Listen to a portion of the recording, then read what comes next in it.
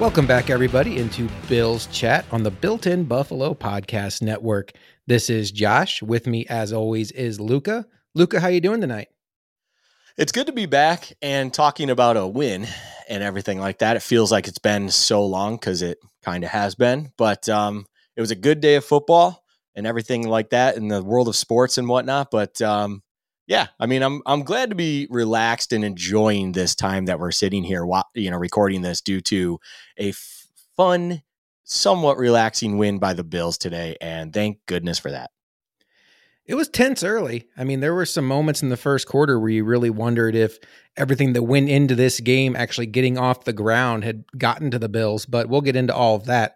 But as we do on our post-game Bills Chat show, I always like to start it off just by taking the temperature of how you felt. So when this game ended and the Bills completed their 31-23 victory over the Cleveland Browns today to improve to 7-3 in Detroit, what were you feeling? Joy.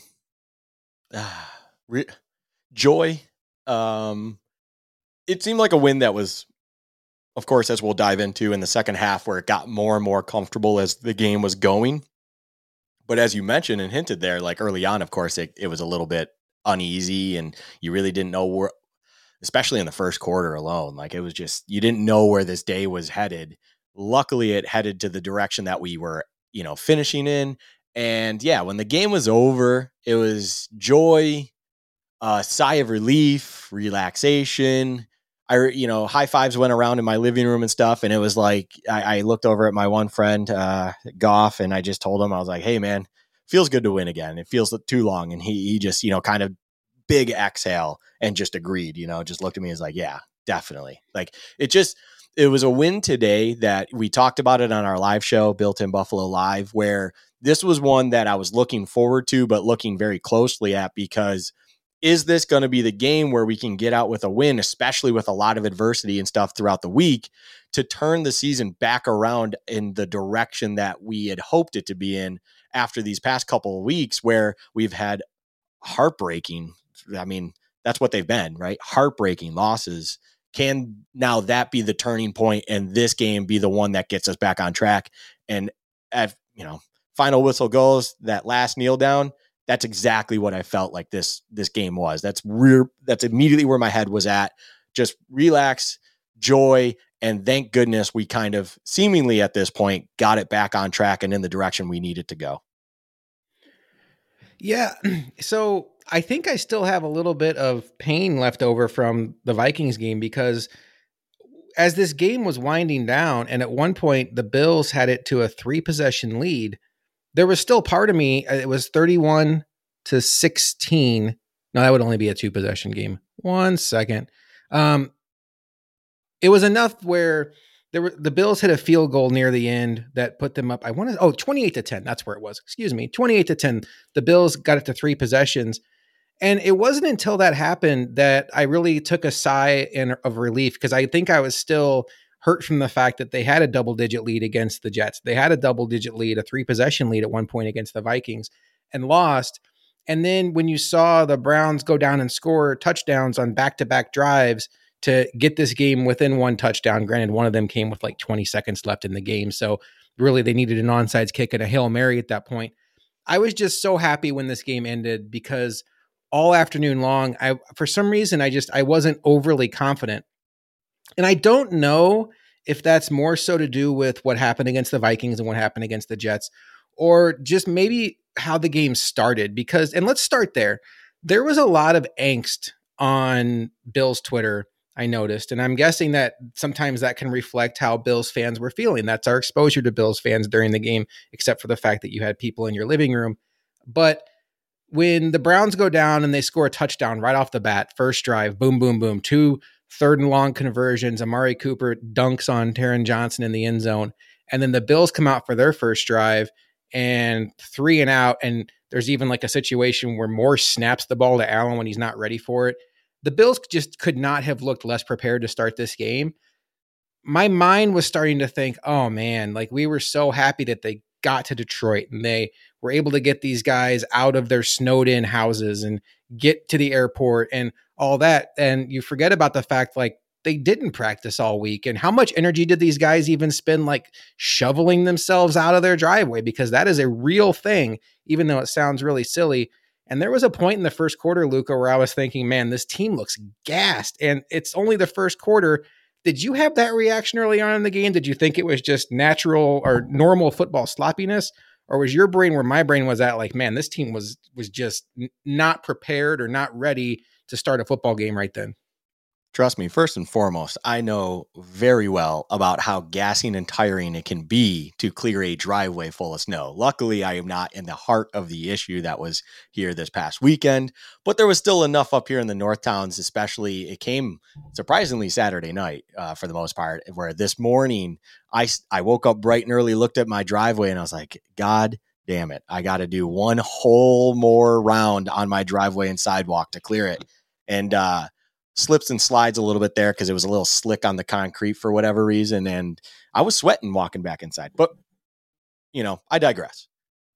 I was kind of with you, although I didn't really think about that, I will say, until I saw notifications coming in due to your wonderful job tweeting during games, Josh. Just shout out to you, where I saw likes coming in on a tweet where you had said that. And I was like, yeah, that fits the bill. It kind of makes sense because because it's game day and the kickoff happens and things are happening live, you forget what led to that moment in time just because you're watching the product and watching the end result of that week in front of you, totally disregarding any injury reports that came out, anything else that's going on until you start to analyze it from an outsider and just think about all those different variables. And I think that played a huge role in it. I mean, the uneasiness of the week, the one report came in and we've known this all week, but Allen, until he was cleared out of his driveway, thanks to his neighbors who got a wonderful shout out on the broadcast, cleared him out. He was unsure if he was going to be able to make it to the game still to that point.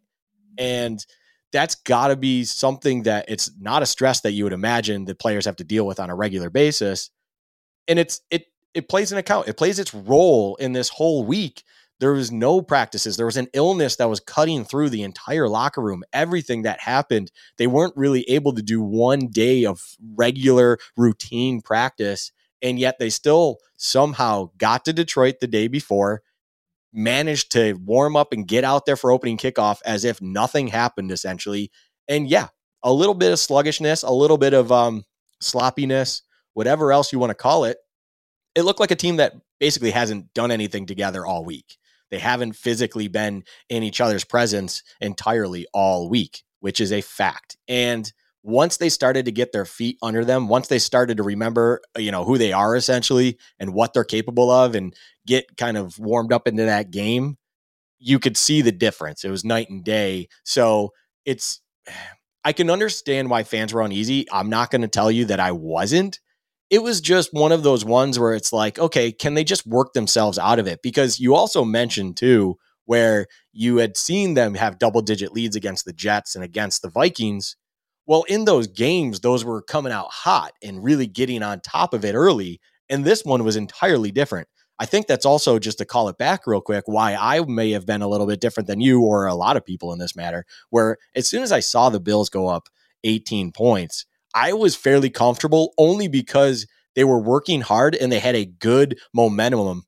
I just did it again. Momentum going into that 18-point lead finally in the second half, rather than it being coming out the gates hot and really being comfortable early on in those scripted plays and everything else is going well, where there's a lot of time on the back end for things to maybe mess up, which then these past couple of weeks we have seen. This was an entirely different beast. This was coming out a little bit sloppy, not sure what's going on. And we saw a team that, as we were discussing right now, had not practiced all week together. And then once they got their feet under them, once they were starting to really get on a roll and understand what they were going to be good at on the day, which we will dive further in, it just seemed like a team that was inevitably going to get out of there with a win. Like, that's where I felt, especially at the 18-point lead mark. It was just like, now they're really figuring themselves out. They're comfortable. Everything's going well for them.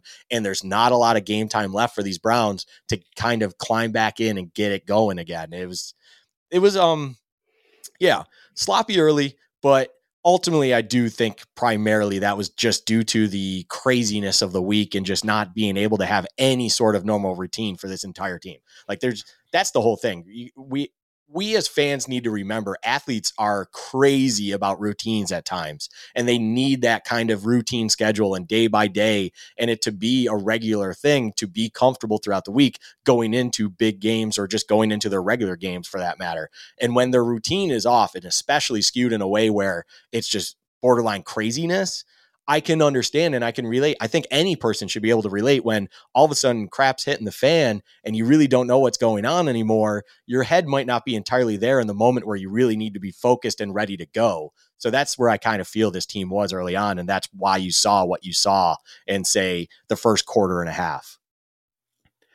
One thing that I know you take pride in, and I know I take pride in, is we produce Bills content. And as Bills content creators, we do our best to stay neutral. I mean, we're rooting for the Bills to win, but we're not going to tell you something's great when it's obviously not great. So I think you and I both try to do our best to not put positive spins on things that don't deserve positive spins. And we're going to tell you like it is. So what I'm going to say right now probably sounds like quote unquote typical content creator speak, trying to fluff up the Bills. But this is just truly how I feel. I am choosing to stand in a spot today where I am just proud of this team, proud of this organization, and honestly proud of the Buffalo community, everybody who pitched in to make sure that this team could get to Detroit to get this game off today. Was this game a masterpiece? Absolutely not. Were there things in this game that we're going to talk about on this show that they could have done better or would be concerning if they were playing a better team than the Browns? Absolutely. Did guys like Allen and Diggs have their best games as Bills? Certainly not. This team had a 5-foot snow dropped on their head all week. They had to get out of Dodge, get to Detroit. They went from thinking they're going to be playing a home game in Buffalo to how are you going to dig yourself out of 5 feet of snow and get to Detroit? A lot of these guys are leaving families, wives, children behind with that snow on their house to get to Detroit. There's no practices. They're dealing with the illnesses that Luka talked about that at least stretched to 5 different guys that we know of. And they got to Detroit. Who knows what they were like as far as their mentals? Who knows what they were like as far as their physical? They won a football game. That's all that matters. I am super proud of this team. And at the end of the day, they had to get a win. There was no scenario today where the Bills could have lost to the 3-6 Browns. And we could have been like, well, XYZ happened. It's okay. Let's move forward. They had to get this to the win column, and they got there. And I'm choosing to be very proud of this team because there were a lot of excuses that could have been built into today. There was a lot of reason for this team to maybe question themselves or say, hey, it's just not meant to be, especially when the game starts off kind of rocky early. But that's where I'm choosing to stand on this. And before we start diving into offenses and defensive success, I'm going to give you a chance to speak on this too, Luka, because I think it's important to remember, as Von Miller says, the season is like an album where each week is like its own track on an album. You don't have to put out a headliner song every week. It's just wins and losses, wins and losses. The way the Bills played today, could they go into Arrowhead and beat the Chiefs? No. They weren't playing the Chiefs in Arrowhead today. They were playing the Browns in Detroit today. It was good enough to beat the Browns in Detroit. Let's also remember it's mid-November. We'll see where the Bills are at in January. But for today, I'm choosing to be extremely proud of everybody that had their hands in the Bills getting to Detroit and getting a win in a week where it seemed like they could have had plenty of reasons not to. Yeah, that's, Josh, so well put. That's exactly right. Like, this was a game you had to win. And look, we always want it to be flashy. We always want it to be awesome and amazing looking. And Josh is rolling and the run game's good and the defense is just stellar cover to cover. But as Von Miller put, as you just reiterated, the season as a whole, the regular National Football League season is not a cover to cover album that you put it in and you just hit play. For anyone that understands what a CD is or anything like that, if you don't, you're younger than I can imagine. It's just, there's going to be some misses there on an album. And this is one where if we want to stick with that analogy, Josh, this is one where it's like, you never hit skip because it's enjoyable enough, but it's not anything that gets you wanting to search it on Spotify or something to listen at a later point, right? If you're listening to an album cover to cover, it's one you're not going to skip and you just let it roll through. But at the same time, you're not seeking out this song and making sure your friends know about it or anything like that. A win's a win, and wins are hard to get in this league, and you'll take them however you get them.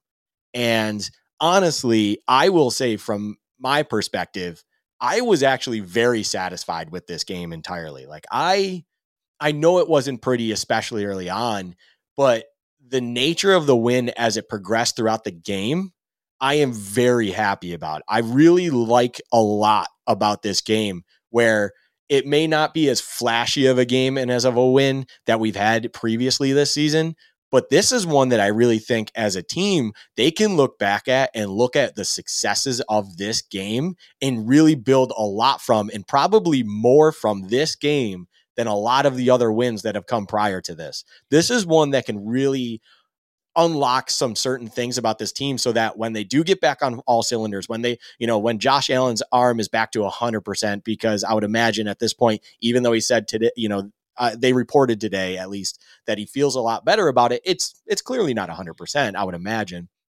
When he gets more comfortable, when his arm is back to nearly 100%, when Diggs is back on because for whatever reason he wasn't a major part of the game plan today, when all of those things are clicking on top of what was successful today, I mean, this is the kind of team that I feel like a lot of us pictured being, where it's success from top to bottom, and or at least in most facets of it. And yes, it started out slow, but I think the slow start, as we've already highlighted here, was more about things off the field than anything else. And it's just hard to overcome that and just be able to be mentally locked in and ready to go with everything that had transpired, at least in the previous, we'll call it 72 hours, especially. So, tip the cap to the Bills, everything like that. Incredible win considering everything that went into it this week. And also on the field, there's a lot of great things to discuss, and I cannot wait for us to jump into it right now. I think the thing that we've all gotten in the habit of is we all know how great Josh Allen and Diggs are. So it's so easy for us to equate when they play well and the Bills win, it's a beautiful win. When they don't play well, hey, what's going on? But when you listen to guys like Chris Sims and you listen to analysts like Mina Kimes and Ryan Clark, people that really break down the all 22 and dive into it, the one criticism they've had about the Bills, even over the last two seasons and then still into 2022, is everything is too Josh Allen centric. Yes, he's great, but what happens on a day that he's off? Or what happens on a day where a defense is just really clued into what he's trying to do? Is there somebody else on this offense besides Allen and Diggs who can step up and take the game over? So if that is what the Bills needed to show, granted, against the 3-6 Browns, who are now 3-7, they certainly checked that box today.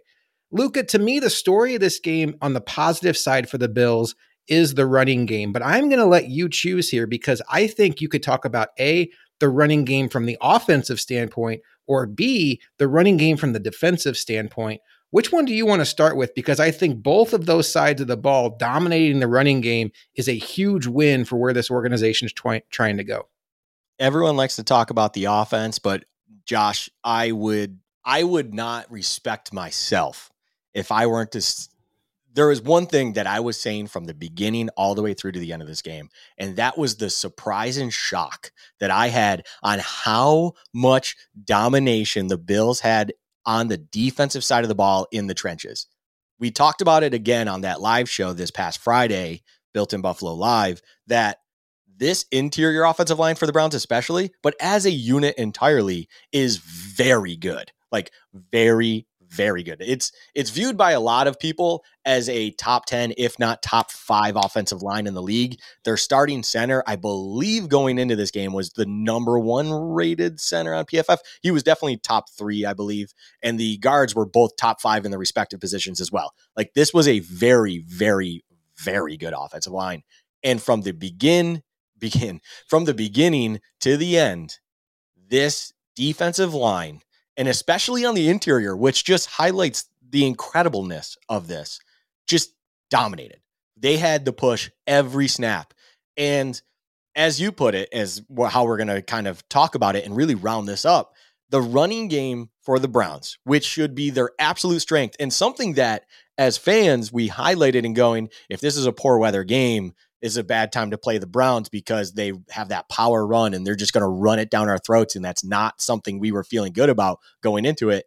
Nick Chubb, with a 12-yard run in part of this, mind you, finished the day 14 carries for 19 yards on the ground. You take away one carry for 12 yards. That means he was 13 carries for 7 yards.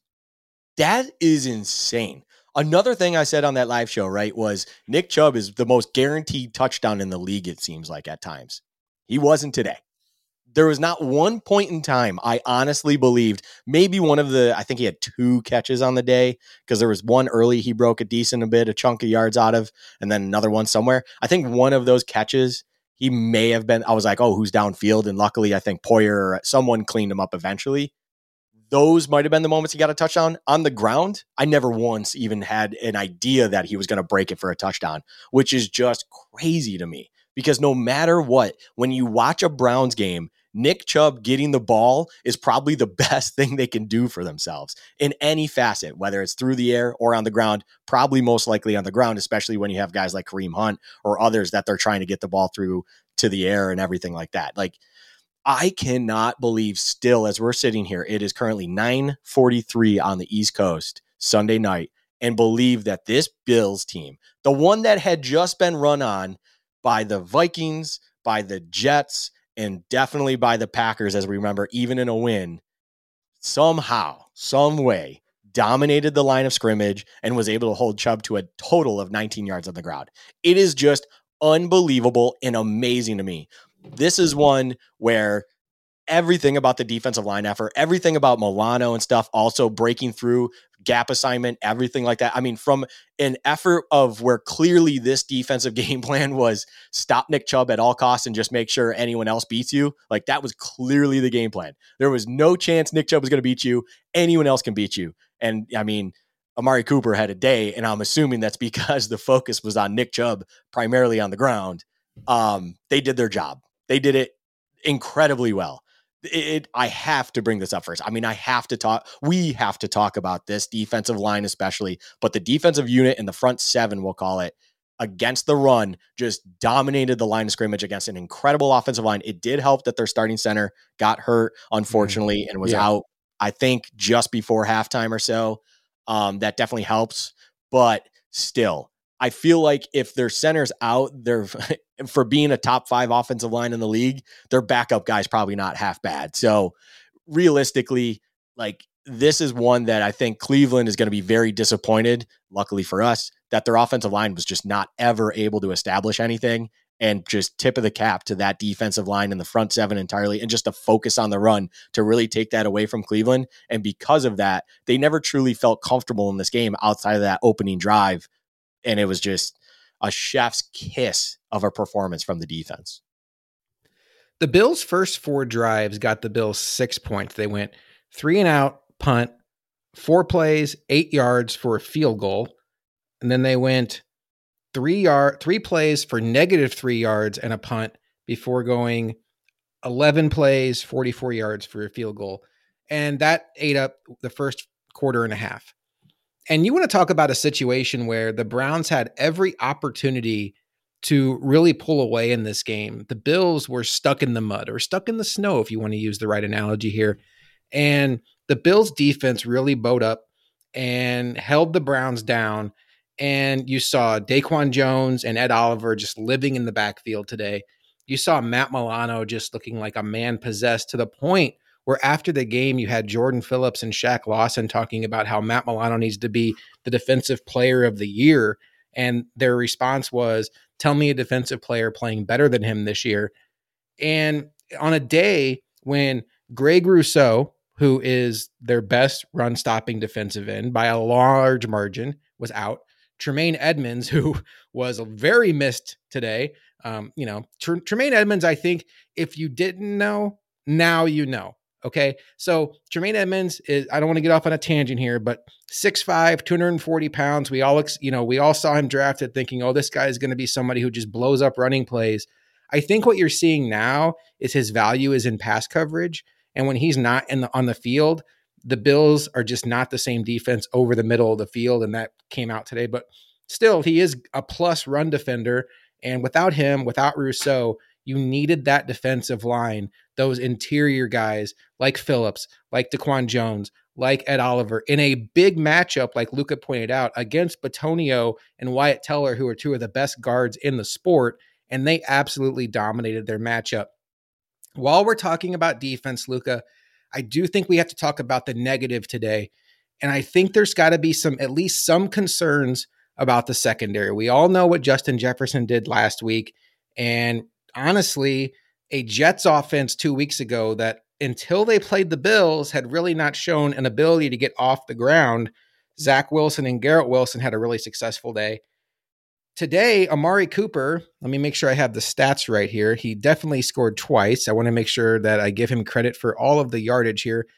12 targets, 8 receptions, 113 yards, and 2 touchdowns. Donovan Peoples-Jones added in 5 receptions for 61 yards and a touchdown. Now, Luka, you brought up a point that might very well be true. If you're dedicating all of your resources to stopping the run, you're saying, hey, Jacoby Brissett, prove to me you can beat me. When we see the All-22 come out this week, that might very well be the case. I do think that what we saw last week against the Vikings, what we saw today against what is not a super high-powered passing offense in the Browns is at least concerning, although we do all need to keep in mind that Tre'Davious White and Kaiir Elam were on the sidelines. Where are you at with the Bills' cornerback situation? Is it as simple as help is on the way? Or are you at a point where you want to tell me that you still have faith in guys like Dane Jackson and Christian Benford? But I think today was more of a holy cow, Dane Jackson, what are you doing kind of day. Yeah. Yeah. Spoiler alert. Dane Jackson will probably come up later in this episode, but this was a slightly concerning day for the secondary. I will say I am definitely in the mindset of there was a philosophic difference in what you saw as a defensive unit and game plan today comparatively than what we do normally, right? And what I mean by that is there were other things I noticed with this defense since we're on the subject that I thought to be odd, not necessarily in a bad way, just it was noticeable because of how much they were doing something as well. And that was blitzing, Josh. I noticed a lot of fifth rusher, whether it was one linebacker or sixth rusher with both linebackers, or maybe it was a linebacker and it was Taron Johnson out of the slot. There was a lot of heavy pressure coverage sets coming out of us. And naturally, math teaches you if you have your front four rushing and then you add 1 or 2 additional rushers to that, that is leaving a lot less people in the back end to cover things. So now you're leaving players such as Dane Jackson and Christian Benford and anyone else back there kind of on their own. And you're just abandoning that and you're just hoping that they can make a player just carry their weight in gold kind of deal. Like just figure it out. And unfortunately, Dane Jackson and Christian Benford as well, my guy, my preseason crush, it's just, they're not figuring it out. They at least not today. They weren't able to kind of hold their own when isolated. And on one hand, it's disappointing. This is now a theme, especially in Dane's world and stuff with the secondary between, as you pointed out last week and this week, where it's upsetting and it's like, man, this stuff shouldn't be killing us as regularly as it does if we're as good of a defense as we, think we are. But on the other hand, I'm not sitting here and thinking Dane Jackson is a top 32 corner in the league. I really don't view Dane Jackson as that. I don't think anyone should. Same goes for Christian Benford. I don't think he's a top 32 corner in the league. Kaiir Elam, even, I will say, I don't think he's a top 32 corner in the league. What I mean by that, obviously, is there's 32 teams in the league and you have a number one corner for each team. I don't think any of those guys at this point in their career, depending on who we're talking about, is a number one corner for any NFL team at this point in time. That doesn't mean I'm saying Kaiir Elam can't be that. That's not even me saying Christian Benford can't be that, although still, like, we got to remember who he is, where he's coming from. It's amazing that he is what he is at this point in time, to be honest. And then as you also just brought up here, our actual number one guy who is at this point in time, I believe, still a top 32 corner in the league, is also still on the sideline. So you have to almost like take all of these different things and just remember that, because when a guy like Amari Cooper, who is almost one of those forgotten number ones in this league, he can still be very, very, very, very good. Right? He is a pretty darn good receiver. He isn't a dominant top 10 guy, but he is a good number one receiver in this league and has shown year in, year out that he can be that. I don't know if it's because he's been in Dallas and then when he was younger, at the time, the Oakland Raiders, and was doing it on these teams that were a little bit more noteworthy than the Browns, we'll call it. That people just disrespect it now because it's like, oh, we got traded to the Browns, so it's a downgrade, and that just shows why he's not quite there. It's like, no, he can be very productive, and he's not your classic receiver that he needs you to know about it also. Let me just say that. It's kind of something, I'm not a huge Amari Cooper fan, but I don't hate him either, and I respect an individual where it's like, this guy doesn't need to tell you he's the best on his team or anything. He just goes out there and does it pretty much week in, week out. And the one I will say too is there, especially late, Donovan Peoples-Jones's stats, as you pointed out, 61 and a tud on 5 catches. It was a lot more late in the game. He had a couple catches early on that were definitely key for them. A couple sideline grabs also. One was late, but one was earlier on that they needed. It was also a homecoming game from him. They highlighted it in the broadcast. Good for him. Just always root for a player in a homecoming game, especially if their family, it's the first time they got to see him. That's really cool. But regardless, Donovan Peoples-Jones isn't a bum. He's not exactly like a great receiver either, but he's not a bum. So when you have him on Christian Benford and stuff, it's kind of one of those 50-50 matchups. Like, I really don't know who wins or loses this matchup. I would love it to be Benford winning it every time. It's just sometimes things happen. And when you take all of that and then add in the thing I brought up and you just reiterated again, where there is absolutely a conceded effort for majority of the game, if not the entire game, to just stop the run and focus on 24, Nick Chubb, things are going to happen on the back end, especially when you're committing 5-6 guys on the rush every play. And that was something that was absolutely happening. If you didn't recognize that watching this game, I don't know what you're paying attention to. It was very, very noticeable watching it. I mean, early on, I'm like, man, I'm seeing Milano rush or Dodson rush or Milano and Taron Johnson or Dodson and Taron. Like, every snap, I was watching those 3 guys between Taron Johnson, Milano, and Dodson and seeing which guy, they would all, the classic, like, all get up on the line or 2 of them get up on the line. Sometimes they drop back, but there was generally almost every snap, one of them actually going. And that is something that this defense does not do on a regular occurrence by any means. So there was a philosophical idea and change and game plan that they had for this game in particular that they were trying to execute almost to a point where it was putting at risk the thing that their normal defense is better at covering, and that is the pass game. So is what it is. It's a little bit concerning, especially just because the performance of the individuals in that secondary wasn't great beyond Jordan Poyer and Damar Hamlin. I still thought they did okay, especially Poyer. Great to have him back. I mean, there's a reason we're 7-0 with him and then 0-3 without him. But overall, a little bit of concern. This is not anything I'd freak out over, though. I think personnel coming back with Kyer and hopefully Trey sooner than later will help address and allow us to be able to do, if we needed to go back to this style game plan and have better success on the back end. But if we go to this game plan and then that theme continues, even with Kyer even there and stuff like that, then I think there's a problem with that. And we just are going to have to abandon the sellout nature of going for the run at this point in time. The good news is help is on the way. We know Greg Rousseau is going to come back, which is going to help the pass rush. We know Tremaine Edmonds is going to come back, which is very much going to help the pass coverage. And then you have your first round pick this year, Kyer Elam, and Tre'Davious White, who is a former all-pro corner, coming back that you're going to get to inject into this defense at some point in time. So with that in mind, I feel pretty good about where this defense can be.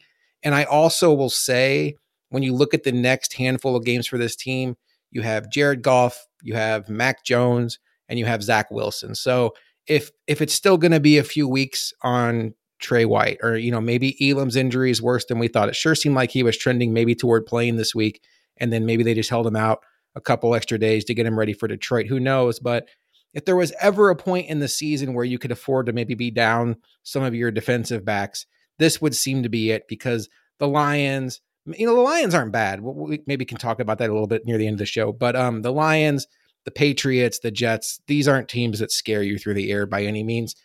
Let's talk about the Bills offense today. And I'm going to throw you a little curveball just quickly. You don't really have to justify it. You can just kind of give me a quick answer here.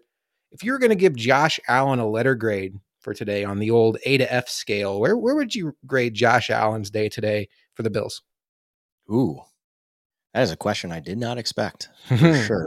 Off the top of my head, I'd probably go with a. Okay, I'll tell you where my head is balancing because I don't really know where to fall on this, and it's a C plus or a B minus. It's right around there, and it's not necessarily because I thought there were notable issues with this game. It's just there was nothing special about it either. I can't remember.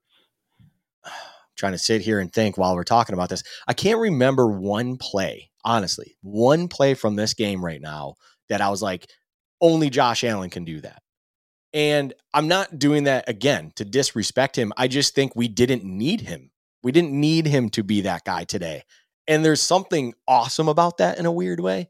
But at the same time, it's there's nothing disappointing about anything. I'm almost happy to say I think it was either a C plus or a B minus because that just tells me everyone else around him finally stepped the F up.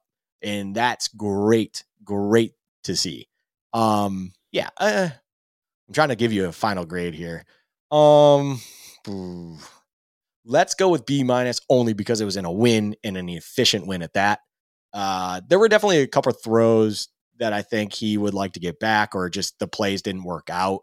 There was one pitch and catch I can remember that I was just like, look, Josh, you should probably do that in your sleep and you just missed it. Mm-hmm. It was something to his left. He took the snap, just, shuffled, stepped over to his left and then just should have hit it. And it wasn't even close. I think it was earlier in the game too. So it's like one of those things that I bet you if they had a week of practice, he would have been in a better mindset or rhythm or whatever you want to call it, that he would have hit that. But outside of that, I mean, we just didn't need him to be Superman. We didn't need him to be the Josh Allen we know he can be. We just needed him to, not screw the game up either. And luckily for us, Josh Allen can be a guy who doesn't screw up the game and just does what he can to make sure this offense can be productive and get a win at the end of the day. And for that, I will go B minus. And that's the key to me because there were some throws early on in this game where he was off, and it could be a timing issue where they didn't practice. It could be an issue where he still has an elbow injury, or it could be an issue where he was just having a bad day. None of us will ever know the answer to that, but he was high on a couple of short passes. There's going to be a play that does show up on all 22 later this week where he missed a wide open Diggs downfield and instead checked it down to Knox. But what I want to give him credit for is understanding how the game was going. And once the Bills were able to establish the fact that they can run on these guys, and once the Bills were able to establish the fact that their defense could really shut down the Browns, and it was going to be a situation where we didn't have to worry about Nick Chubb going on 12-minute drives, 4 yards a carry, and the Bills offense was going to have a limited possession, I'm going to give Josh Allen credit for the fact that he probably had this internal battle with himself of, as long as I don't screw this up, we're going to win this game. And while it sounds weird to say about your franchise quarterback who you expect to carry you to victory more often than not, on days like today where you're getting almost 170 rushing yards between your two main ball carriers, actually over 170, and your defense is playing lights out against the run, and you have at one point a 3-possession lead, I'm giving Josh Allen credit for some of those situations where he threw the ball away on third down, living with a Tyler Bass field goal. So I would be right there with you on the B minus.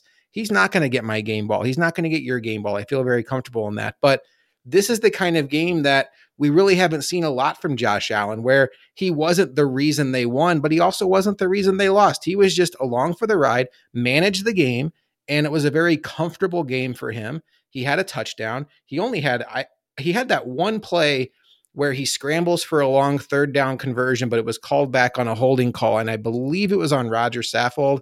I don't remember specifically. That was like the one splash Josh Allen play. The touchdown to Diggs was really just a beautiful play design. But really, I'm really comfortable with what we saw from Josh Allen, because if you think about it from a golf analogy, and like high-end Josh Allen is the driver, the driver's in the bag. If you have to unlock, carry us to victory, Josh Allen, he has that ability. But seeing him be okay with being a passenger today was a step that I think a lot of us needed to see after the last 2.5 games where really he had way too many interceptions, making himself the league leader there.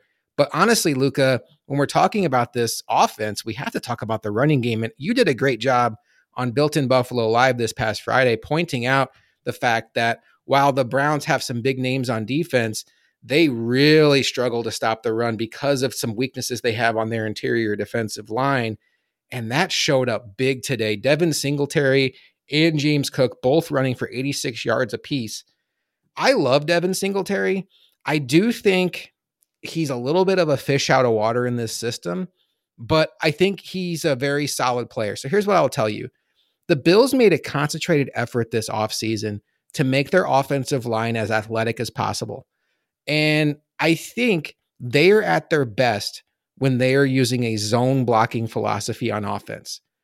That is not the strength of Devin Singletary's game. We've learned now over the last 2.5, 3 years, Devin Singletary is much more comfortable in a pin and pull situation where he has a pulling guard or he can follow Reggie Gillum through a hole. You tell him what hole to go to, and he's going to find it, and he's going to be fine.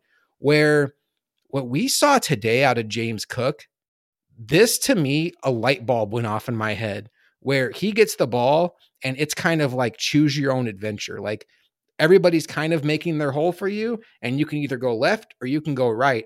Go where the hole is. And when you give James Cook a little bit of daylight, his speed, you can feel it through the TV screen, Luka. Yeah, this is something that I know you more than, I mean, I'm a big James Cook guy, but you were even in the preseason talking all about him. This was the game you finally kind of saw what he can bring if he's in the ground game on top of the pass game, and his ability in the open field as soon as he finds that little crack of space to just explode from. And yeah, it's no disrespect to Singletary. I thought Singletary had a very productive day. I thought he did great in himself. I'll honestly say I'm less critical of Singletary in this offense. I just think you get what you get with him is more how I look at it. It's like I don't ever see Singletary as a guy who will give you a day off. I don't see Singletary as a guy who will ever be someone you can't count on. It's just also in the same regard, he's not going to be someone that's going to be explosive for you or create something as well. He's just going to give you what he's able to give you, nothing more, nothing less. It's like he's one of those guys where you get exactly what you know from, and it's one of those things that you're happy with, but it's just James Cook now sitting there shows you how you could want more. And it's like, yeah, now James Cook is that, he's got that second gear. He can really turn things up. He can create explosive runs. I mean, he had a 29-yard run today that, I'm sure I wasn't in the room with you, but I'm sure you maybe even stood up if you weren't on the edge of your seat already. And it was just like, that was the run where you're like, this is the guy. Was that the one down the sideline where he steps out? Because the one down the sideline, I thought he was going to score, and then his momentum just carried him out of bounds. I don't think the 29-yard run was that one, but that was another good one. Yeah, I don't think I can't remember if that was the 29-yard one. I know there was one he had that was pretty dang explosive too. That was more in the middle of the field, and then he cut it outside to create more. Maybe that is the one. I don't remember. It's been a few hours now, but he was very explosive. He was very useful. This was a game where I'm like, okay, they need to make sure like. This is one where you have a 1A, 1B situation now where it's Singletary and Cook, and you just kind of throw two different looks at the defense in the first half. And then whichever one seems to be, doing better on the day, you kind of go to in the third quarter and even in the initial part of the fourth quarter, because they're clearly the hot hand. They're the better hand on the day. And look, I'm saying that only because I'm not sitting here expecting that from James Cook every game. It's just something now you have in the bag if you really need to try to unleash it. And hopefully he is on that day, because this was one that if he had the entire body of work today, I'm pretty sure he breaks 125 yards on the ground easily. Like if he was the back on the day, yeah, I would imagine him alone would be over 125. As you said, they were 162 combined between the two. Yeah, I would imagine James Cook today with, say, 24 carries, so that's just over double what he had, would be easily over double his production. Well, no, I guess that wouldn't be double his. He wouldn't have. Maybe he would have had 160 yards. I digress. The ground game today was special, though. It was very, very good, and it didn't need Josh Allen to do anything. That's how awesome it was. The threat of Josh Allen on the ground was not present today, and yet this ground game seemed to get better as the game was going. And that is some. Honestly, we talked about the defense already and stuff, and I hinted earlier on there was a lot of things I loved from this game that we can build on.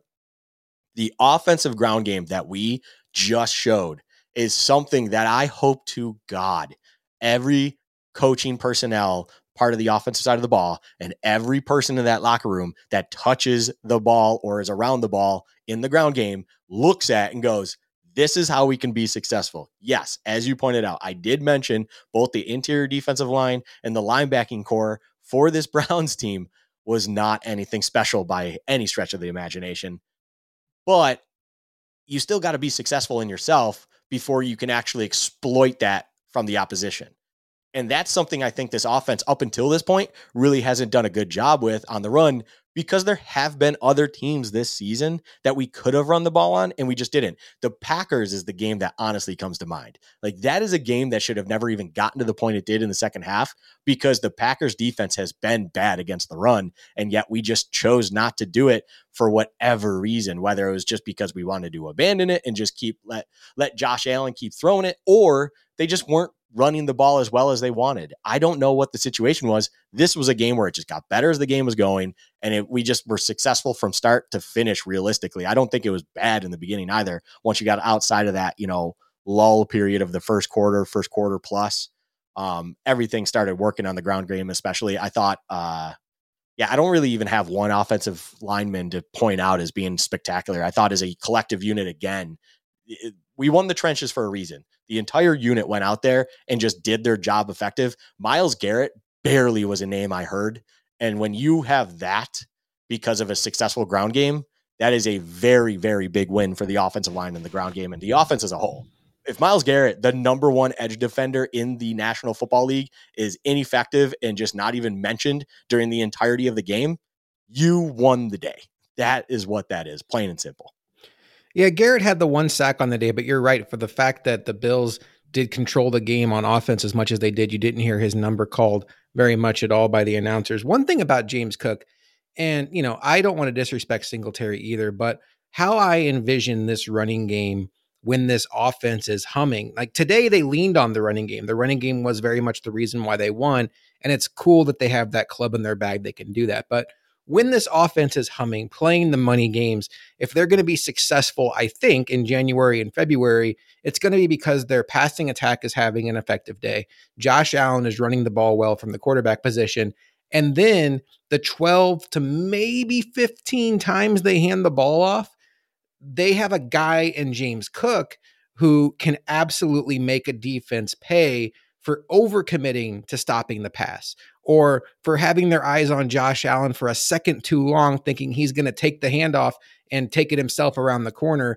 And that speed that Cook and then also Nyheim Hines brings to it, it just creates such a deadly combination, puts defenses in a bind, because with Devin Singletary, if you catch the defense off guard with a run, he's probably not going to break it to the house. It's probably going to be, for the most part, a 10 to 15 yard mistake if you catch him off guard. Cook and Hines, you make one mistake with them and they are gone. And that is where I envision this offense being. Now, on a day like today, where you lean on the running game, Singletary was good, Cook was good. I love it. But for those zone run principles, I just get super excited thinking about Cook, and then even Hines, where he could even fit in there too. Now, we talked about offense, we talked about defense. Diggs had somewhat of a quiet day by his standards. Knox had 7 catches today, really big day there. Tyler Bass. Luka, if this guy played in a dome, would he be an all-pro kicker? Probably. Yeah, he's got a hell of a leg on him. What a day. This guy, he had 6 field goals good. One of them was 56 yards, and it looked like it would have been good from 70. And there was not a point today. Now, I am usually kind of even nervous on field goals. There was a point today where every time he went up to kick a field goal, I almost felt good about leaving the room to go refill my drink.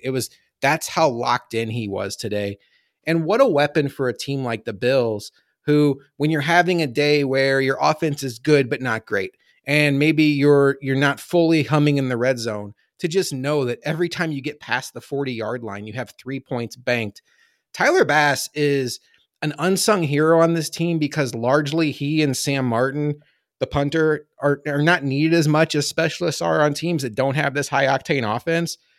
But I think, Luka, Tyler Bass has gotten to the point where if a game is on the line and he has to kick a ball, I feel like the Bills are almost a lock to win. And that is such a good place to be, because as fun as it is to watch the Bills go out and beat the Steelers 38-3 or run the Titans out of the building, there's going to be close games along the way, particularly the deeper you go in the playoffs. And I feel like the Bills, maybe outside of Baltimore, are going to have an advantage at kicker against whoever they go against. Yeah, I'd put Harrison Butker in there, even though he's been having a couple off weeks the previous couple of weeks. We're sitting here recording right now, and he's been drilling them tonight against the Chargers. So, yeah, Tyler Bass is a weapon. Tyler Bass, I mean, he's a kicker. Look, put some respect on kickers' names for the brand. Everyone knows it. Like, respect kickers. And when you have that guy, I feel like if you listen to McAfee or anyone else that just understands the game a little bit more, especially from that world, it's a big weapon to have those people on your team. It's, if you want a kind of a nice comparison, I don't think it's this, especially with Tyler Bass, just because we named two other kickers. But if anyone plays fantasy out there and you have been paying attention to kind of positional rankings as the year is broken down, pay attention to the tight ends this year. You have Travis Kelce, and then the next closest to him, I believe, is not even half of his points scored, or about half of his points scored. And then below him, I believe still to this point, is Taysom Hill as the third ranked running back, depending on your format. That just shows you how valuable in fantasy Travis Kelce is above the competition. When you have that weapon, all of a sudden you won that matchup. You can worry about everything else because you have a reliable guy in that slot. As a kicker like Tyler Bass, and knowing you're one of the few teams that has that guy of a weapon in your holster, you feel good about it if you're in a situation where you're in a matchup where it's tight and close, but you have the upper hand in that world. If you really need to unleash it, you really need them to kind of keep things on track or get ahead of it a little bit. In this case, for today, it was about, or if you're listening yesterday, it was about just keeping within striking distance. Don't let the game get away from you. Tyler Bass, just, we need you to hit a field goal here. We need you to hit a field goal there. Just keep us going. And then once we got the lead, it's about maintaining it and just kind of stretching the lead without Cleveland being able to get back into it. And he answered the bell every time. It was incredible. It's awesome to have a guy like him. And yeah, to go back and double down on it. Yes. If he was, say he was Detroit's kicker and was able to play in that stadium, half of the season, or he was Indy's kicker, or I'm trying to think of any other domes off the top of my head, Minnesota's kicker, something like that, that would be a massive weapon for those teams, because if this guy doesn't have to worry about elements when he's at home in those environments, especially in high pressure environments, he would be money, I feel like, at least 98% of the time. It almost, by the way, to this point, just a shout out to non-Bills player, that is what makes Justin Tucker so special. This dude is probably the best kicker of all time, and he does it in Baltimore, not a dome. And he's just like, you would think they play in a dome with the stats he puts out there playing in Baltimore. It's just, when you have that weapon in, especially in a dome, it's just money, money, money, baby. And yeah, Tyler Bass was money on the day, and talk about making you feel comfortable in your next game. We get to play in that same stadium, and his juju is going to be sky high, and his mojo is going to be great, because he's like, I just killed it here 4 days prior. I don't think I'm going to be running into any issues. Hopefully, fingers crossed, that's where he's going to be at psyche-wise, because I don't see why he would be any other way. So we take pride in the fact that we don't blame the refs on this show. We try not to be one of those accounts on Twitter or shows that talks about the refs, because I do think when you look at games as a whole and the league as a whole, yeah, bad calls are going to go against you, but for the most part, it evens out. We're not a conspiracy theory show. We don't think the league is rigged. Luka, today, I was really prepared, if the Bills had lost this game, to come on and at least say something about the refs, because it felt like for a while there were just a lot of calls, big calls going against the Bills. A DeMar Hamlin pass interference call where he does everything the way you would coach it. And then you had the face mask penalty on Nyheim Hines by Jadeveon Clowney that just went completely uncalled. And then I even thought that Singletary's run down to the 2-yard line where they called Reggie Gilliam for a hold, I thought, okay, if you want to call a hold, you can. But to me, that felt more like you could technically call holding on every play, so we decided to call it on this play, more so than an egregious holding penalty. I know we don't want to sit here and harp on the refs too much, but I really felt like today the refs got in the way, which, whether it's for my team or against my team, the last thing I want to do is watch an NFL game and feel like the refs are stealing the show. I will add this to you, bringing this up. I didn't actually expect you to bring this up. And so yes, the face mask or ear hole grab by Clowney, that was not called. It was pretty clear. And especially being in the backfield, or at least back there, like you would think they would pick up on that pretty quick. Of course they didn't. And then also the pass interference one. I was in my living room, like my buddy Goff was like, no, that's pass interference. They're going to call it because his hand's on his back. I'm like, look, he's not turning him. He's not affecting the body of Donovan Peoples-Jones at all. He's honestly, it's almost like a grab, or I hate saying grab because he really didn't. He just wrapped his arm there, placed his hand there because it's just gauging where you are in relation to the player as you are turned around to play the ball. And as you put it, that is how they coach it. I mean, that is how you're supposed to play the ball. And it's just a shame that they flagged it. What I will say is I thought the Gilliam thing was a hold and I was okay with the call. And on top of it, the one false start they called on the Cleveland center in this game, to me, other than the Damar Hamlin PI, was the most egregious call I have ever seen. It was literally just him getting into his stance and then doing his little head snap and then snapping the ball. No one else moved. It didn't cause anything else. That is something that every team does. Every team. Like, how in the world can these refs look at that and be like, yeah, that's flag? And I'm sitting here getting enraged over that. And it was something that happened against Cleveland. Like, it was just, I will say this, it was a poor performance by the refs. I will agree with you on that. I don't like to blame refs, as you have pointed out. We're not going to sit here and spend a ton of time on it. I also don't believe, as you pointed out, that there's, conspiracies afoot and, the league tries to fix things as best as they can. What I will say is they had a poor game.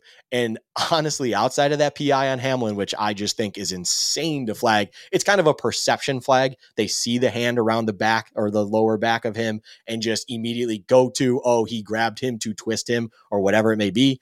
Totally ridiculous. But that false start on Cleveland was an absolute joke. Like, that is procedure of any offensive line, especially on the road. Obviously, this was a neutral site kind of road game for the Browns, but that's something that every team on the road does.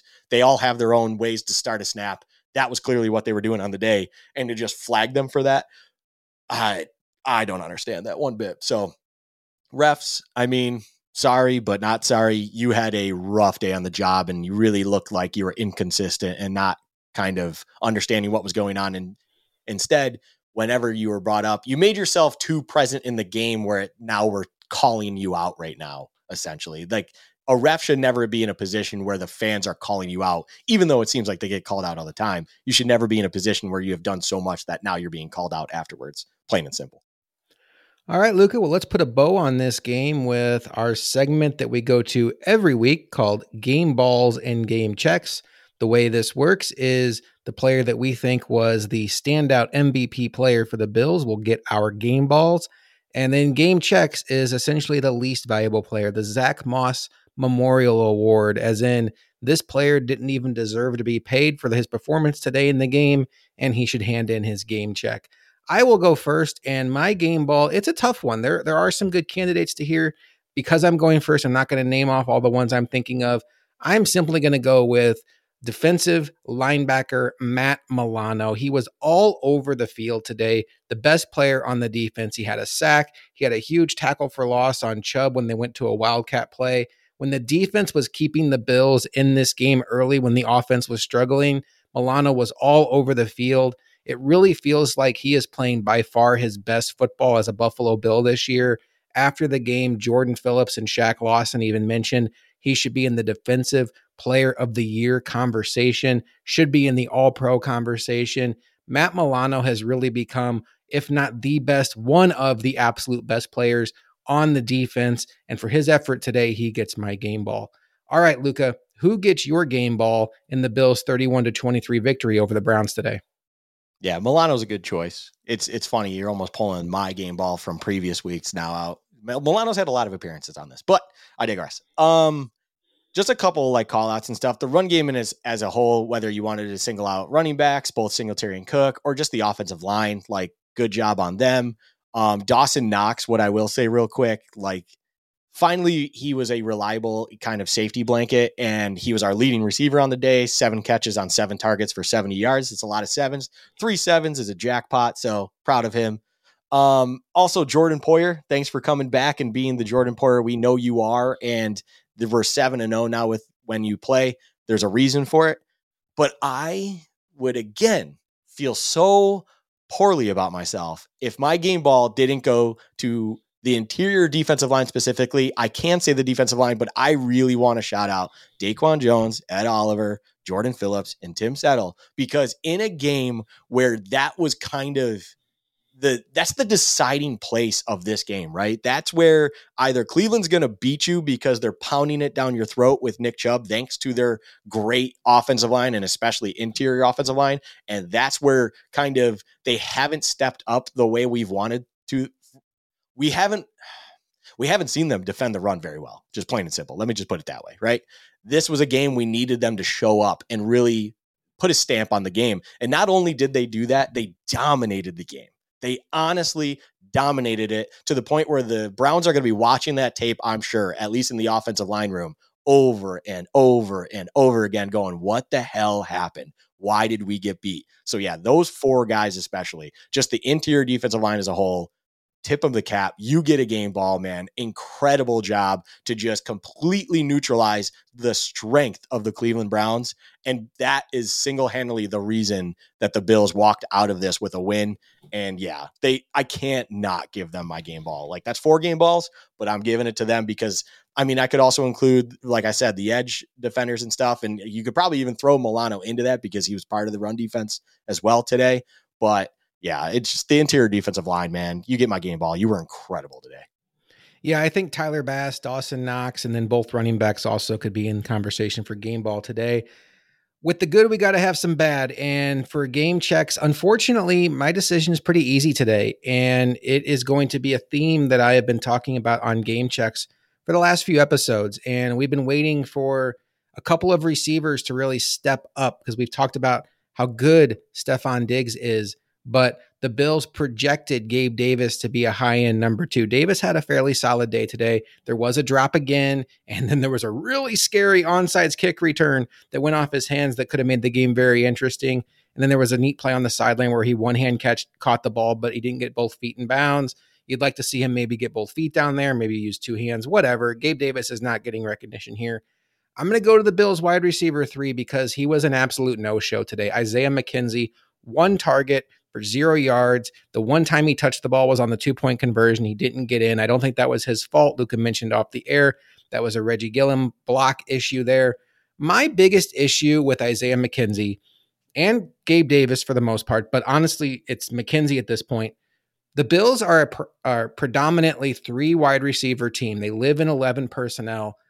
And right now they have a 3rd wide receiver who is an absolute non-factor.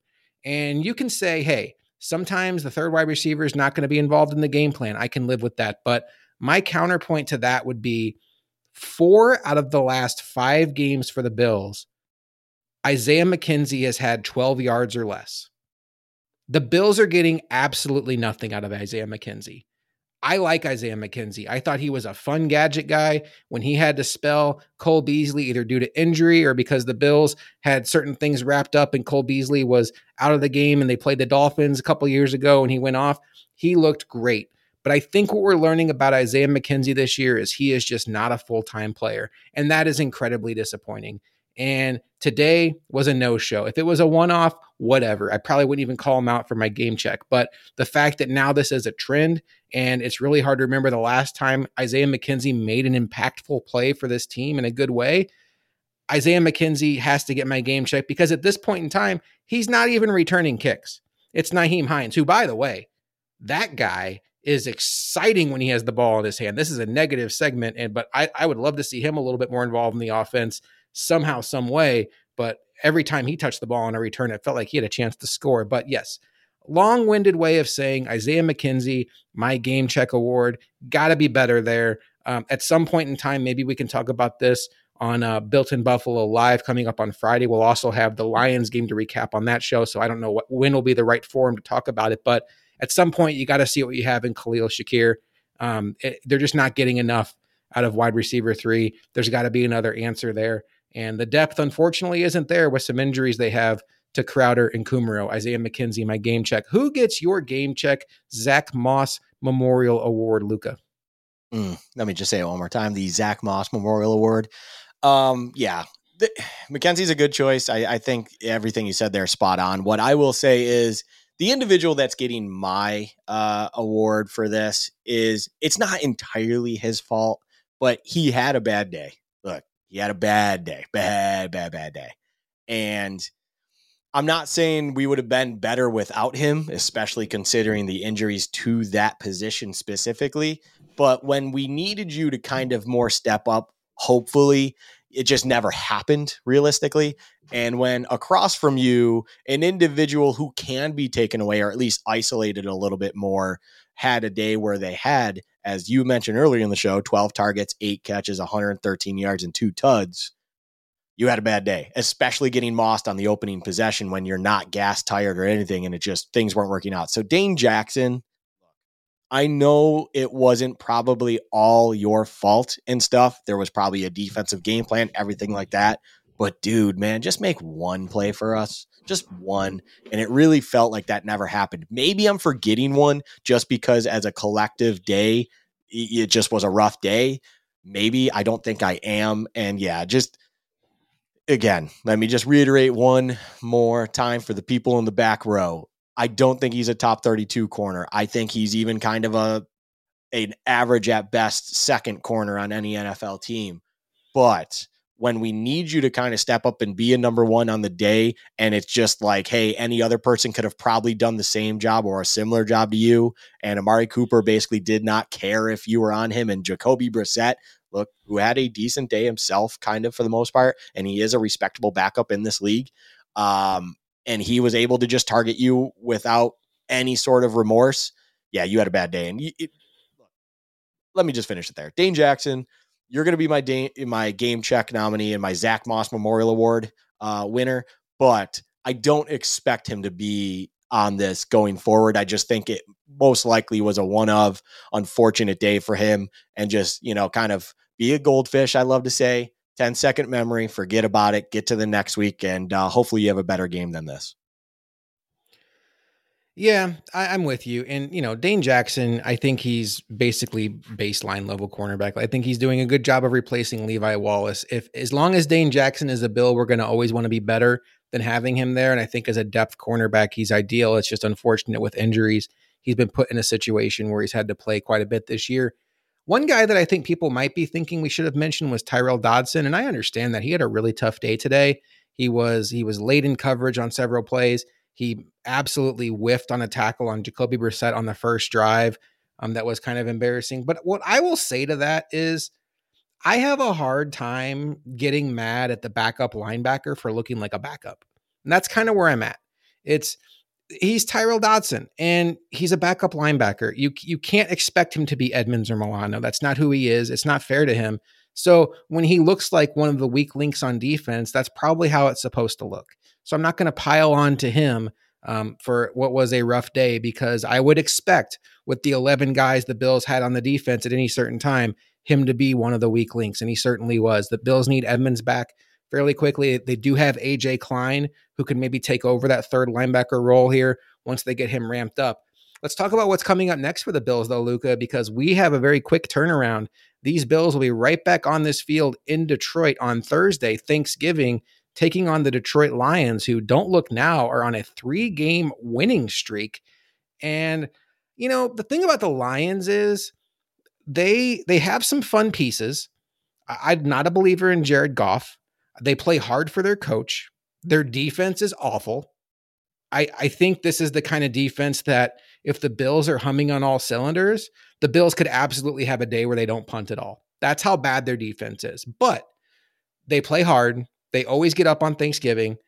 I think this game has the potential to be one of those games that's kind of scary early on. We're not going to dive deep into a preview here, but the next time Luka and I talk to you on either one of our shows will be after this game. So just quickly, 4 days out, I think Luka, given everything the Bills dealt with the snow, with having to leave Buffalo when they thought they had a home game, if they can somehow get 2 wins in 5 days under those circumstances, that is a hit it out of the ballpark job by the front office and the team and everybody that had their hands in the Bills getting safely to Detroit today. The Bills are favored by 10, so I don't want to make it sound like it's a Rocky story that they somehow are going to beat Apollo Creed on Thursday. They should beat the Lions. I think they will beat the Lions, but winning today was big. And now looking at this Lions team who has started to hit their stride a little bit, how are you very confident in this game coming up, Luka? Are you nervous about it? What are your initial thoughts here 4 days out, recognizing the fact that you and I have not taken our deep dive on the Lions that we otherwise would if this was a pregame show? I'm pretty indifferent on it. Like I'm not going to say I'm not confident, but I'm not overly confident either. Just spoiler alert, people, or just kind of news flash or something to however you want to say this here. We just held Nick Chubb to no touchdown. I said that in this league, he was the most guaranteed touchdown, it seems like, in the NFL. Don't look now. Your leader in rushing touchdowns is none other than Jamal Williams. That is so wild. Insane. There's a reason for that, though, why. Jamal Williams, if you don't watch Hard Knocks and stuff, is a Dan Campbell guy. And Dan Campbell likes to reward his guys. And they have a talent in DeAndre Swift, who also had a pretty productive day today, I believe. I know he got in the end zone once at least. Now they have these two guys that are pretty decent at their jobs. And Jamal Williams is a dude who just grinds you into the dirt and had 3 tuds alone today on the ground against the Giants. And yes, as you pointed out, they're feeling good about themselves. They're on a 3-game win streak. What I will say is this. I like to play bad teams when they're feeling okay about themselves than when they're kind of down and feeling desperate just to kind of keep their jobs. So hopefully on a short week, they're going to feel okay. And this is kind of where they can slip up a little bit because they just had a 3-dub and they don't feel like their jobs are on the line all of a sudden. And now the Bills are coming back to town. And they're going to probably handle their business because they need to show the nation that, hey, we are still that Bills team. And as you put it, in 5 days, all of a sudden get 2 wins. And now we're sitting here talking about the 8-3 Bills going into the weekend that is week 12 of the NFL season. I expect them to win, of course. I think that they should be able to win comfortably. This is one that, as you also just mentioned, they probably shouldn't be punting until late in the game, if at all. Hopefully this is the kind of game, as again, you said, where Josh Allen has a ball cap on come early fourth quarter. We've handled our business. Just have fun, relax on the rest of the game, get through it healthy, go on with our day, right? It would be nice to then go into a just regular week, not a long week, because right around the corner from there, we have to go to New England and play the Patriots in a divisional game, which, of course, as we all know, divisional games have not gone to plan so far. So hopefully the focus is, of course, going to be on Detroit still. You need to handle your business. The league is a tough one to win in, but handle the business and then get to the next week healthy, if not healthier. That's kind of where I'm at with this game. I'm excited. It's a Thanksgiving game. Josh, we all know, as you've mentioned it a couple times on different shows, you are going. I hope you have a great time. I know of others that will be there. Some of my friends that I sit here and watch the game with will be at that one. But I will be enjoying it from a living room somewhere and be with family. I will also say it won't be my entire focus, and I think that's partially due to the comfortable nature I am with this game, and then there's going to be another match on in a different sport that I want to pay attention to as well. But otherwise, back to this. I'm feeling good about it.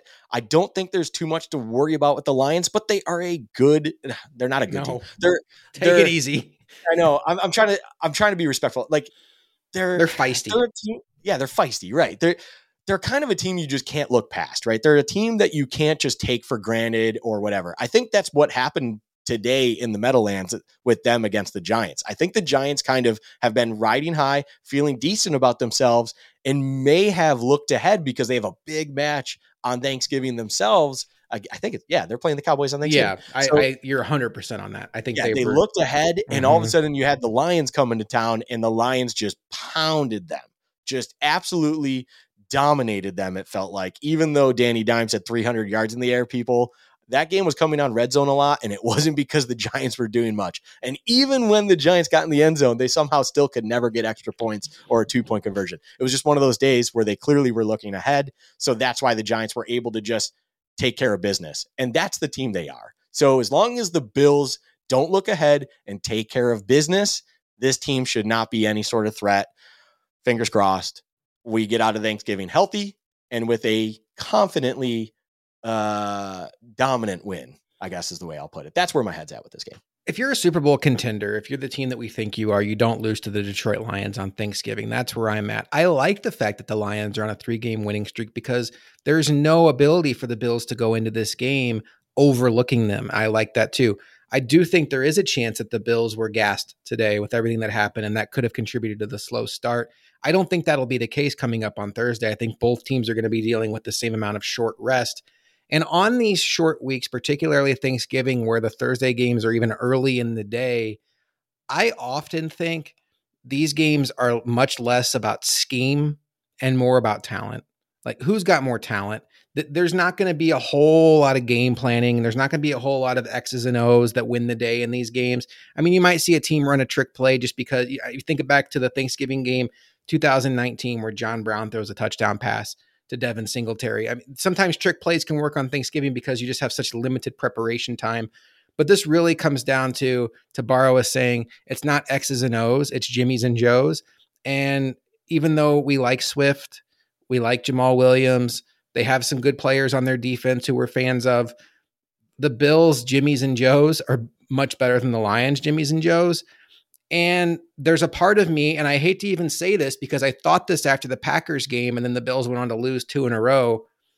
There's a part of me that thinks the Bills having a down passing game today will be what they need to stay focused on Thanksgiving. Now, I don't want to say that there's a risk of them not being focused because that almost sounds like I'm trying to build in an excuse, and that's not it. But Allen and Diggs don't have a lot of days where they're not on the same page. And today was one of those days, and they still had a touchdown. But I just think there's going to be a real laser focus, particularly if, this Sunday Night Football score holds and the Chargers somehow can beat the Chiefs, where it's going into the fourth quarter at time of recording. The Bills at that point in time would control their own destiny in relation to the Chiefs. And I think they're aware of that too. So get the win, find a way to beat the Lions on Thanksgiving, get to 8-3, get ready for that 3-game stretch against AFC East teams, and we'll see what happens. All right, Luka, quickly, let's spin it around the league. You mentioned the Giants losing to the Lions. That was maybe the second worst defeat for a New York City team today because, wow, the Jets found a amazing way to lose to the Patriots. And my God, we can sympathize with the Jets, right? Like, we were beaten down by the Patriots for 2 decades. We understand, obviously the Bills now have cleared that Patriots hurdle in a big way with the playoff win last year. But to be where the Jets are, you feel like, hey, the team's finally on the come and they're in second place in the division and they just beat the Bills the last time they were on the field. Luka, they went out today against the Patriots and scored 3 points. Their defense, great effort, held the Patriots to 3 points and essentially gave up a punt return touchdown at the buzzer to lose to their arch nemesis, the Patriots. This to me feels like straw that broke the camel's back for this Jets season that I think we were predicting was a little bit of a paper tiger earlier in the year. I feel like this is the beginning of that slide that we were all hoping was going to start a couple weeks ago when they played the Bills. But this one is just like, okay, that's where the season starts to go downhill. Yeah, this seems like a very opportune time to bring this up, Josh, because I haven't even had the luxury of sharing this tweet that I saw right before we went on air. Quote unquote, sources inside the Jets losing locker room told SNY that Zach Wilson was walking around after the game as they quote, like he isn't the problem. This rubbed a few the wrong way, frustrating several others. Yeah, I think that backs what you just said, and this is probably the straw that breaks the camel's back. Did you hear his post-game quote? In front of the media. So I didn't mean to interrupt you, but just to kind of add on to that, they on a day where the defense holds the Patriots to 3, save for a punt return touchdown, and the Jets only muster 3 points. I saw a tweet where the Jets' average yards per play was 6 inches per play in the second half. That's 2.77. 2.77 inches in the second half. They asked Zach Wilson if the offense let the defense down today, and he gave a one-word answer. No. Mind you, Josh Allen, after the Bills lost to the Jets, his first words were, "It's hard to win when your quarterback plays like shit." This is not a pump Josh Allen up, but quarterbacks get all the credit when things are great. And when a quarterback doesn't take the blame when things are obviously bad and it's obviously their fault, I totally believe that tweet. Anyway, go ahead. Yeah, he does not impress as far as a leader goes. You did not interrupt. You just added, Josh. I do appreciate it. No, this is the game also, like, not even talking about Jets fans and talking about the Jets faithful and whatever you want to call those stooges. This is the game, Josh. It's been well documented that I have been a believer that Zach Wilson can be a guy in this league. I'm done with it. Luckily for us, the Bills game got to a point where I have mentioned now earlier in this episode where the ground game was going well and things were clicking, and I confidently was starting to watch it with only one eye. The other eye was paying attention to this game. It sounds weird because, as Josh just mentioned, it was a 3-3 game. I'm sure others are also aware of this, and a walk-off punt return is what it took for the Patriots not only to win, but cover 3.5 points. Thank you, my wallet. First time I mentioned my wallet on the show. Yeah, you're welcome. So, it was just a lackluster performance, especially by the Jets offense, but just as a team, just as a team collective unit. And it's one that the way they lost is exactly why I think it's kind of finally the time for the regression to a mean for the Jets team, right? I have a buddy who was in my living room. He loves to say progression to the mean, regression to the mean, right? Eventually everyone gets to where they should be, whether they've been overachieving or underachieving. We all know where they stand.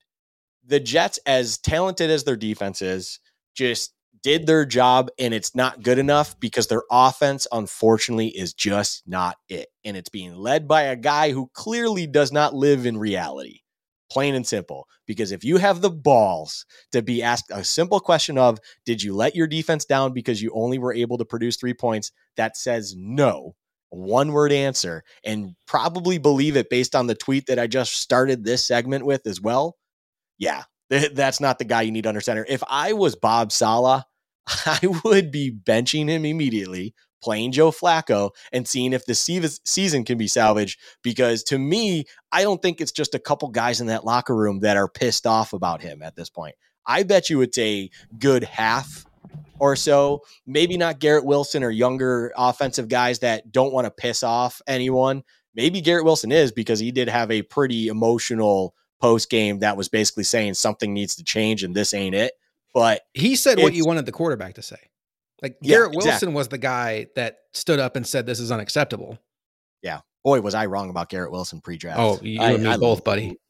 I love this guy now. Yeah. But anyways, just not to get too far on this, but boy, it is fun times. They've been talking, national media has been loving the New York storylines. Hey, both East divisions, both over 500 entirely. It is not a fun time to be in New York media right now after watching both the Jets and especially the Giants.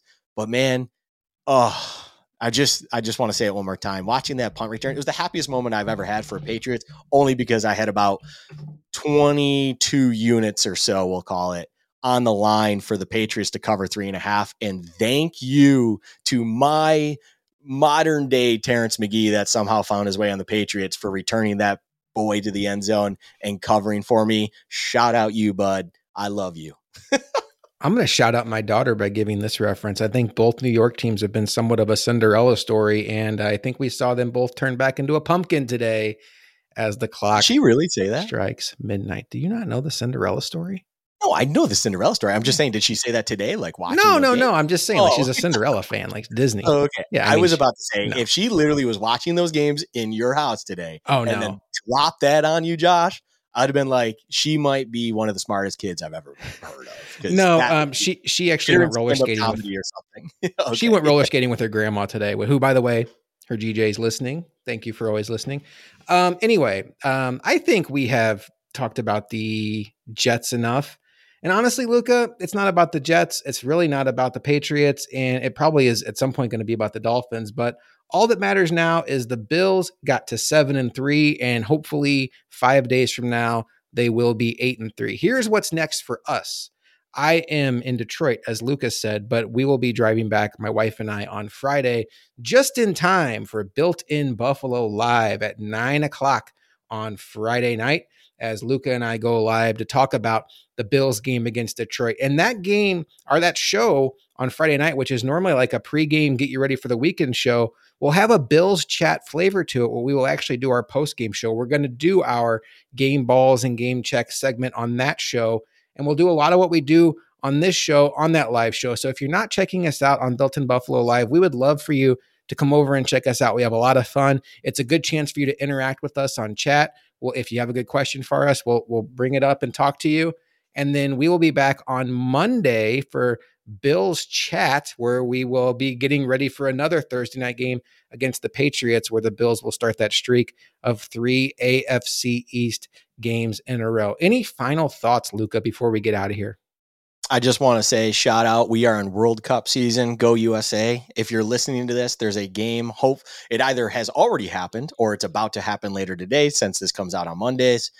Big game against Wales. And then, as Josh just mentioned, because it's relevant to this and the only reason I'm bringing this up, Friday will be either a very good time for me or kind of a conflicting time, depending on how the Bills and also US-England match goes on Black Friday, because talk about massive game, people. I'm sure everyone can understand. U.S. England, a lot to go on there. World Cup time, NFL season's underway. Bills are winning.